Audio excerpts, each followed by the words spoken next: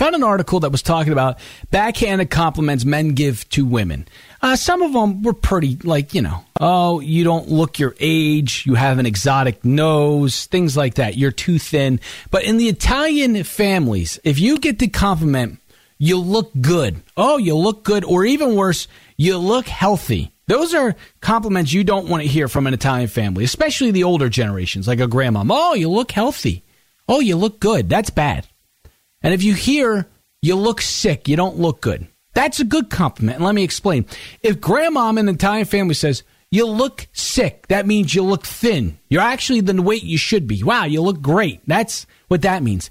If grandma in an Italian family says, you look good, you look healthy, means you've been hitting the pasta too hard, you're a bit thick, you're a little too big. Maybe you should go on a diet. See, you didn't know this if you're not from an Italian family. That's what you got to realize. So if you go to Italian friends and the older generation says, oh, look at your healthy friend, maybe that should be a hint to you. I should go on a diet.